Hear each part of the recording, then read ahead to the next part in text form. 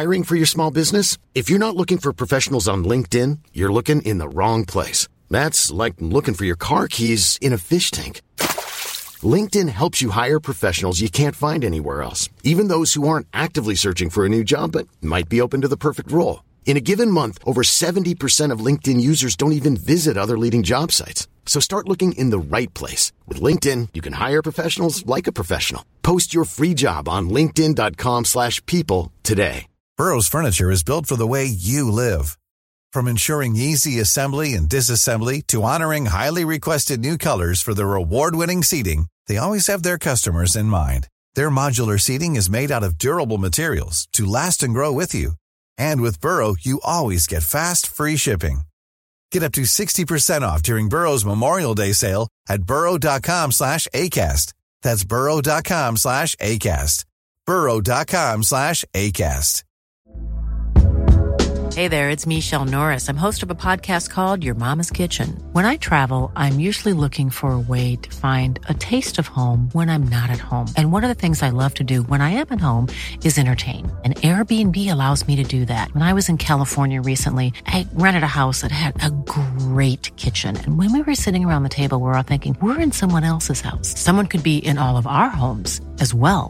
If you have a home, but you're not always at home, you have an Airbnb. Your home might be worth more than you think. Find out how much at airbnb.com/host.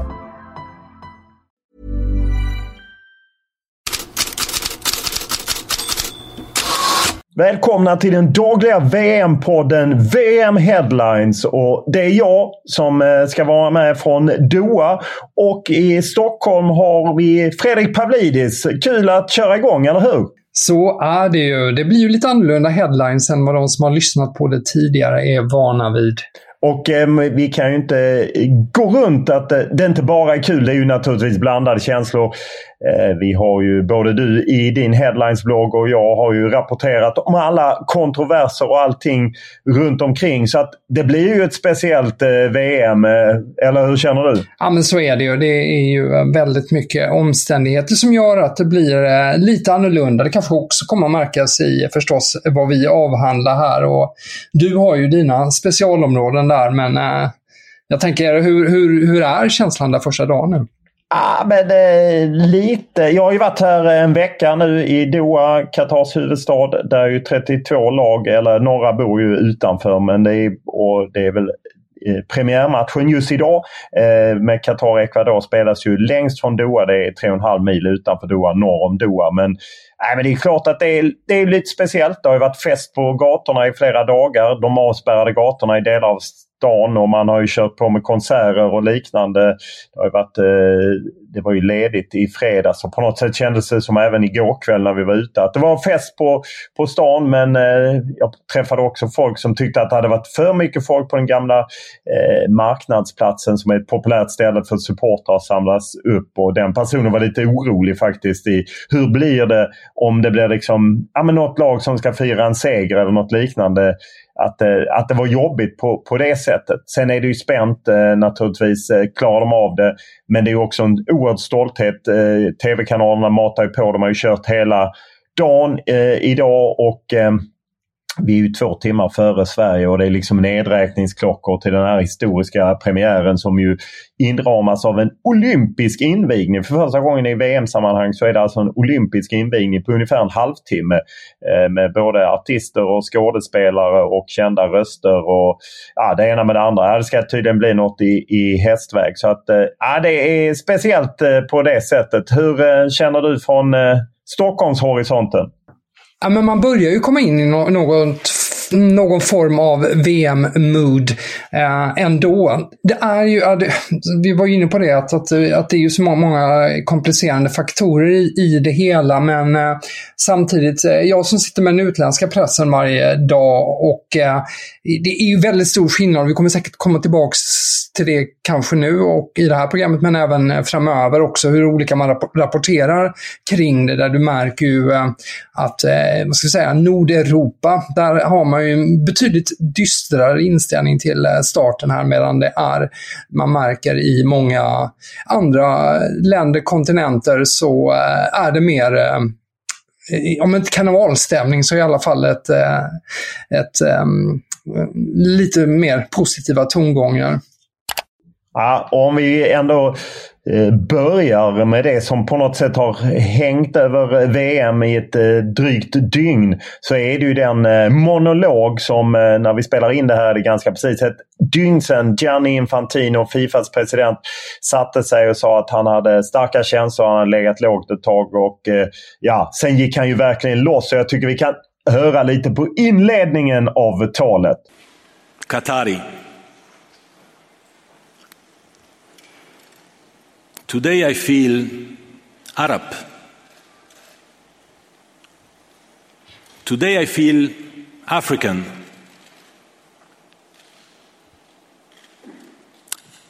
Today I feel gay. Today I feel disabled. Today I feel a migrant worker. Det var ju anmärkningsvärt. Jag satt ju själv i salen och det gick att ta på stämningen, och det är klart att det var en krigsförklaring mot alla kritiker och bara det här att tala om att han kände sig som en katarier och som en funktionsnedsatt och homosexuell och allt vad han var. Visst var det överraskande, men du har ju följt fotbollen lika länge som jag. Ja, det var ju anmärkningsvärt verkligen när man hörde det i efterhand. Det är också intressant att se skillnaden där och i kommentarer och så vidare. Det går ganska... De tidningar jag har tittat runt om utanför Europa skriver inte mycket alls om talet överhuvudtaget, medan engelska pressen har ju gått helt bananas på det. Vi har Jason Burt, Daily Telegraph, han har en krönika då med rubriken Gianni Infantino har blivit Trump och har förstört sin och Fifas trovärdighet, och ungefär i den stilen går ju väldigt mycket tongångar i många länder här nära oss, inte minst då Storbritannien, medan man då till exempel, som du kanske också har sett med Doha News, har rubriken Infantino slår tillbaka mot rasistisk kritik. Ja, nej, det är ju intressant hur han går ju på något sätt, han kör ju det här Football Unites, men man kan ju säga att hans tal var ju verkligen ingenting som förenade folk, snarare sådde han ju split mellan Europa och resten av världen. Så man kan ju inte tolka det på annat sätt, eller hur? Nej, och det är väl någonstans där vi befinner oss nu också med det där. Så att det är ju ett problem att han står ju i vägen för väldigt mycket här också, därför att det finns ju någonstans i bakgrunden, om man har följt till exempel den franska pressen, där man skiljer mycket av hur tongångar i franskspråkiga delen av arabvärlden, så finns det ju en oerhörd irritation mot Europa, och man pratar mycket om att det är liksom selektiv indignation. Det var ingen som brydde sig om Peking-OS och sånt, och sånt här har ju du pratat om tidigare också. Så att där känns det som att man tycker att det finns också en befogad poäng i det han säger, men Infantino gör det ju inte lättare, för att han bidrar ju till polemiken snarare än att bara hjälpa till att lösa konflikt. Ja, och jag menar, han gick ju hårt mot, han förbjöd ju, eller FIFA förbjuder ju de här One Love-bindlarna som ju England och även Danmark säger de ska spela med Nederländerna och Tyskland. Så vi får väl se hur det här artar sig och vad det blir för eventuella straff. Det var som danskarna sa, England spelar före oss, vi får väl se vilka reaktioner det blir där. Och du hittar ju en rolig James Brown-tappning, eller hur? Ja, men så är det. Den tyckte jag lättade upp den hela. Det var ganska fyndigt. Jag minns dessvärre inte just i detta nu vem det var som hade gjort den ursprungligen. Men vi kan väl lyssna på den varianten av Infantino-talet i I feel good-tappning. I feel gay. Because I know what it means to be discriminated. I feel Arab. As a foreigner in a foreign country. Freckles, yes. So I was bullied. I feel Qatari. Plus I was Italian, so imagine. I feel African. Didn't speak good German. You cry.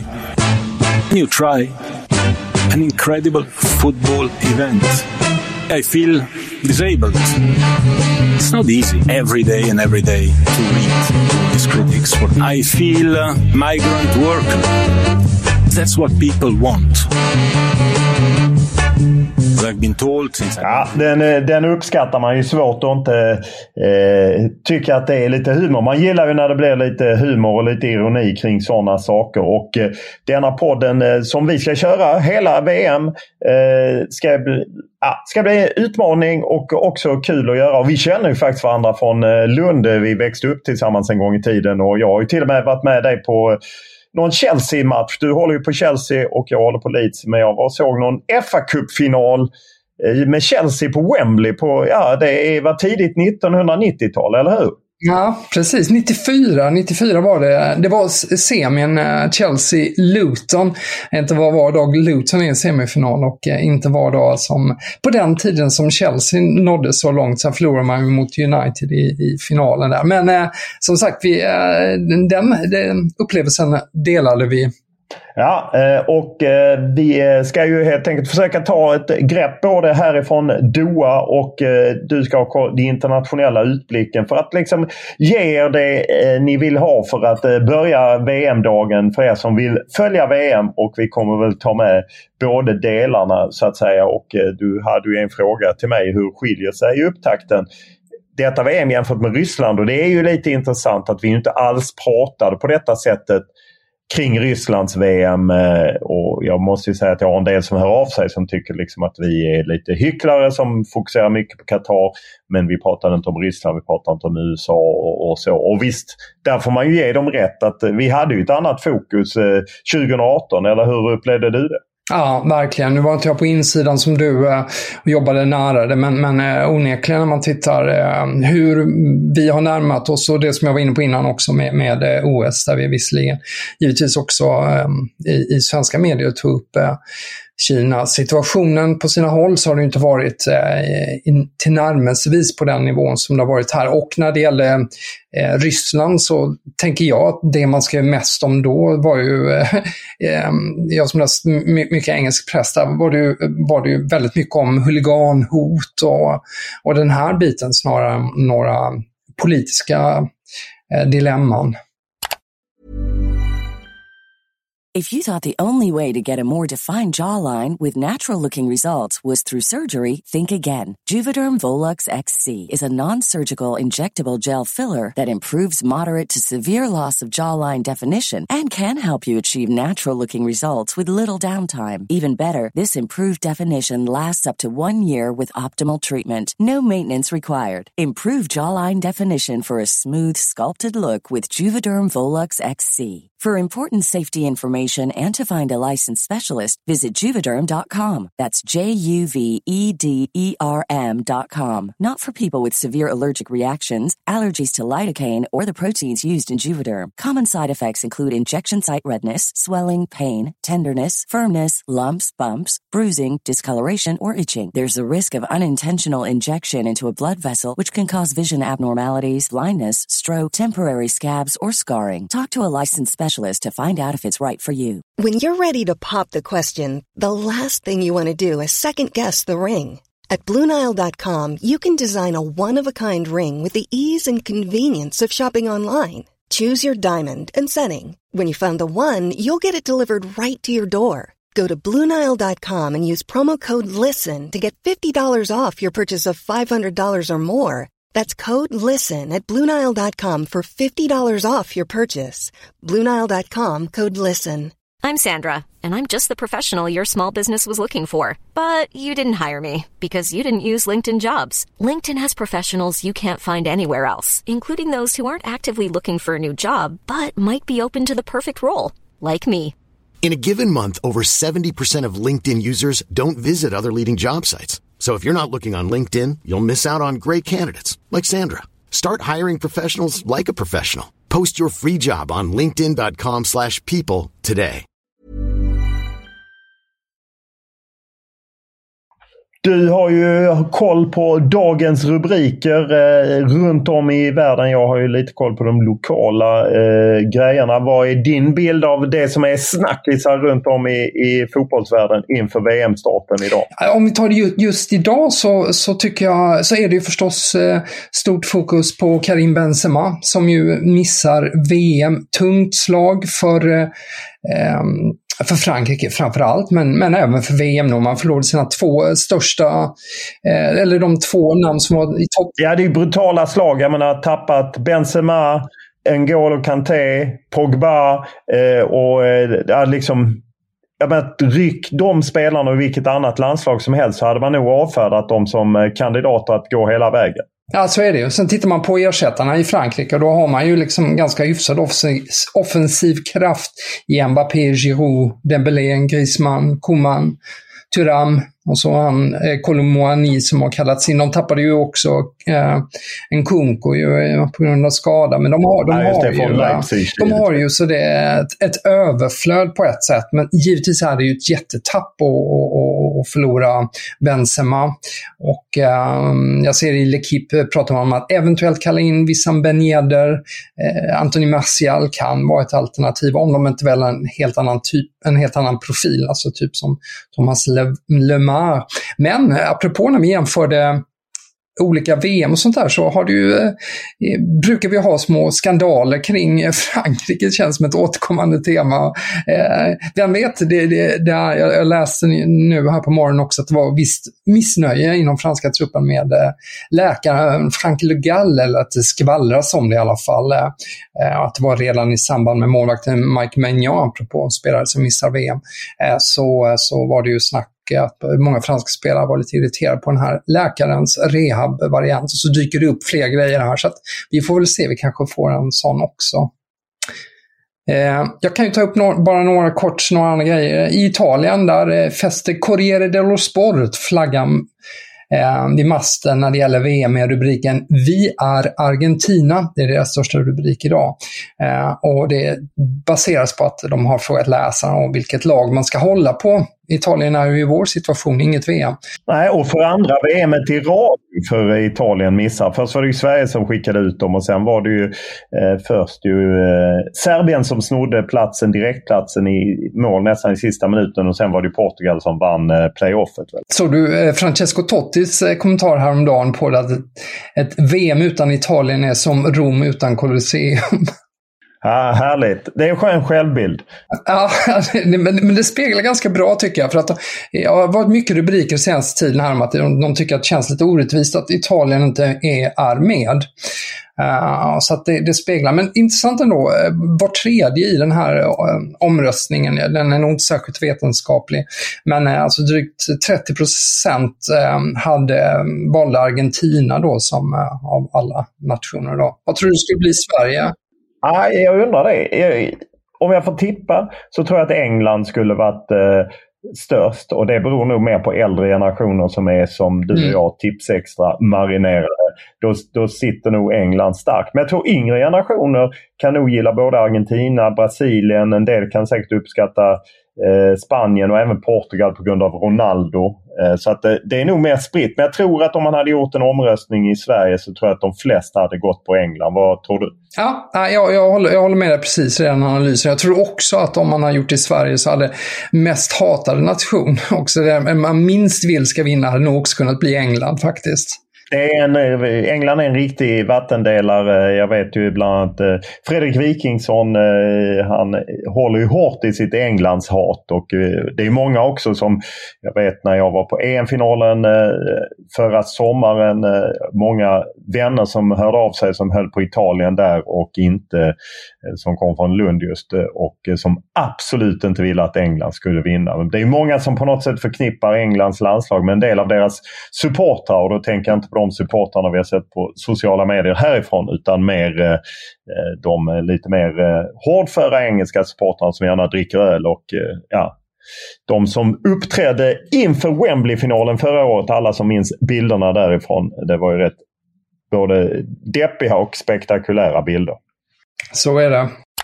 Ett land som också dyker upp en del i diskussionerna nu och som kommer till VM med förnyat självförtroende efter senaste matchen då mot Jordanien var det väl, som Spanien då vann, och det kanske känns lite överdrivet, dra för stora växlar av det, men det var ju hela det unga gardet där som gjorde målen då med Gavi och Ansu Fati och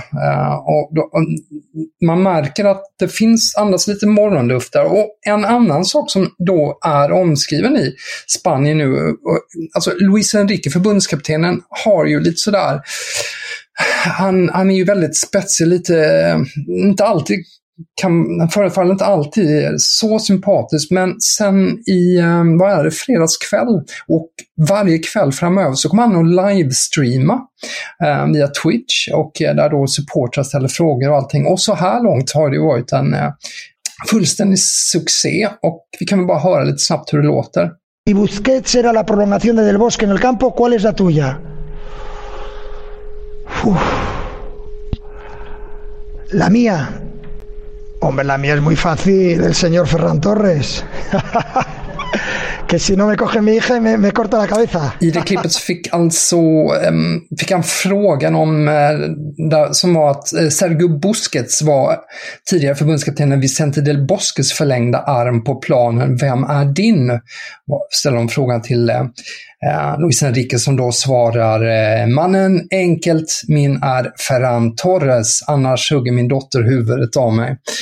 Den typen av lite putslustiga svar som också har gett väldigt bra feedback och har varit som sagt en succé. Han ska sända varje dag, är tanken, efter att matcherna är slut på kvällen. Ett intressant grepp. Vad tror du är något för Jan Andersson?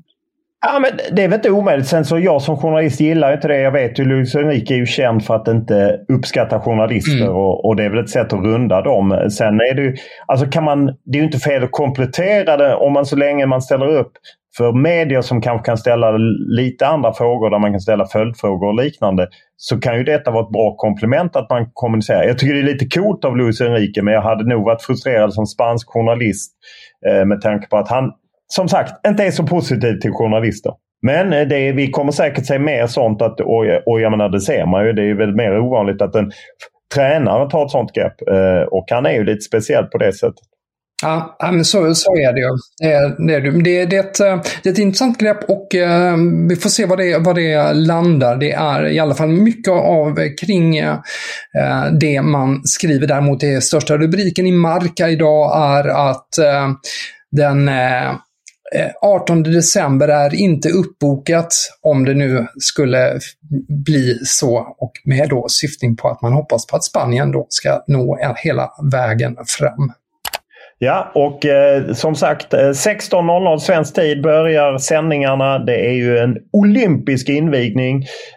Jag tror att det är så att emiren Sheikh Tamim sitter i internationella olympiska kommittén. Han har kontaktat italienaren Marco Balic som ska han har kört en 30 minuters show. Han har gjort rätt många tidigare olympiska invigningar, bland annat i Turin 2006, i Sochi 2014, Rio 2016 och Tokyo som ju gick sommaren 2021, och han har fått tydliga instruktioner från Qatars emir Sheikh Tamim, och vad jag förstår även Sheikhens pappa ska vara inblandad. Det var ju han som på något sätt hade den här drömmen om att ta ett stort mästerskap till Qatar. Så att det blir något annorlunda. Och sen är det ju då match på Al Bayt stadion som är det är ju den arenan som är formad lite som ett beduintält, ligger lite utanför. Vad har du för förväntningar på matchen? Öppningsmatcher är ju sällan så där alltid särskilt sprakande.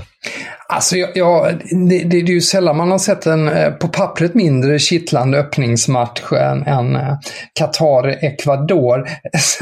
Sen så börjar det bygga upp det här att men det kan ju bli lite, det är ju alltid kul ändå med värdnationen och lite drag. Sen kollade jag på Ecuadors senaste matchrad. Jag ska ta den i kronologisk ordning bara väldigt snabbt tillbaka i tiden. Så den senaste då 0-0 mot Irak, 0-0 mot Japan, 0-0 mot Saudiarabien, 1-0 mot Kap Verde, 0-0 mot Mexiko, 1-0 mot Nigeria, och så i mars då målfest mot Argentina 1-1. Så får man gå på det så kanske det inte är någon målfest att vänta. Men jag tittar lite i de ekvadorianska tidningarna. De är ganska så positiva. De skriver upp mot 5000 ekvadorianska fans där i El Comercial, men andra tidningar skriver lite mindre. Och sen så måste jag bara, sådana här nörderier är helt underbara. El Telegrafo som de har för gruppspelsomgång så har de gjort vilka dräkter då, för det är klart nu vilka man ska i första, andra, tredje matchen. De kommer inte ha samma i någon, för de har olika byt, till exempel byxor i en match och så vidare beroende på motstånd då. Men allting det här är ju då grafiskt upplagt, så har de också lagt till så här, vilken färg de kommer ha på bibs, alltså de här överdragströjorna där i de olika matcherna, så att man kommer ha brun i första, lila, helt meningslöst nörderi, men jag gillar det, så jag blev genast lite förtjust i Ecuador där. Ja, vi får se. I Qatar så är det ju, tidningarna håller ju inte igen när man drar på. Gulf Times, min favorittidning, skriver ju liksom att det är en exceptional World Cup som kicks off today, och att Qatarierna har längtat efter det i 12 år. Det är kanske inte korrekt på alla. Det finns ju en del som tycker att det har blivit jobbigt att vara i Qatar de senaste 12 åren med tanke på kritiken och ombyggnad och allting.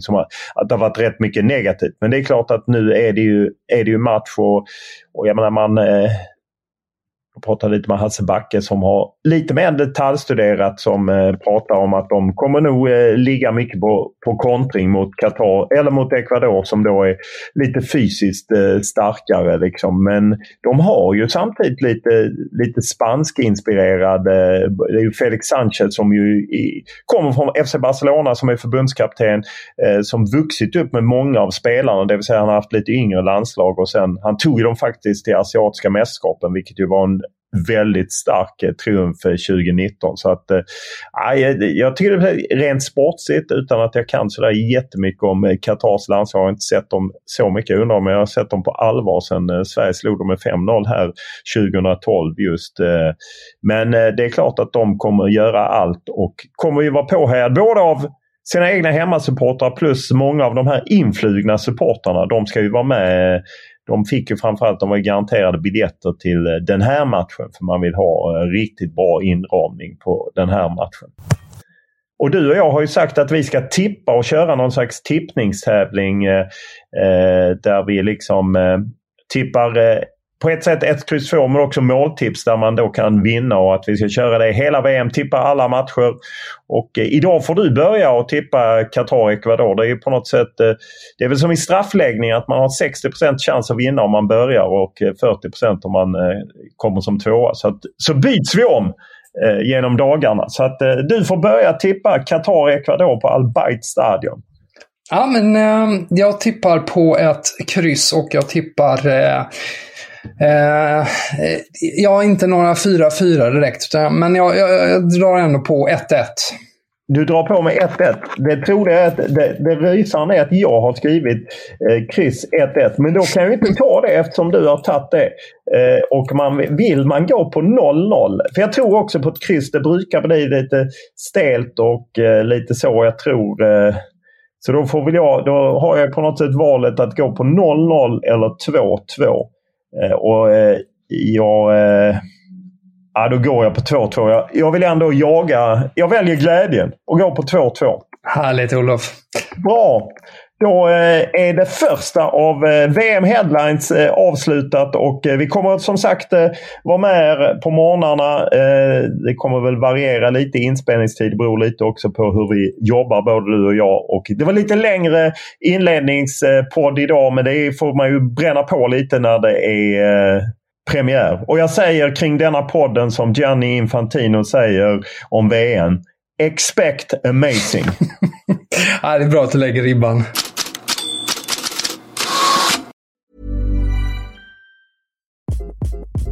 Hi, this is Craig Robinson from Ways to Win, and support for this podcast comes from Invesco QQQ, the official ETF of the NCAA. Invesco QQQ is proud to sponsor this episode, and even prouder to provide access to innovation for the last 25 years. Basketball has had innovations over the years, too. We're seeing the game played in new ways every day. Learn more at Invesco.com/QQQ. Let's rethink possibility. Invesco Distributors, Inc.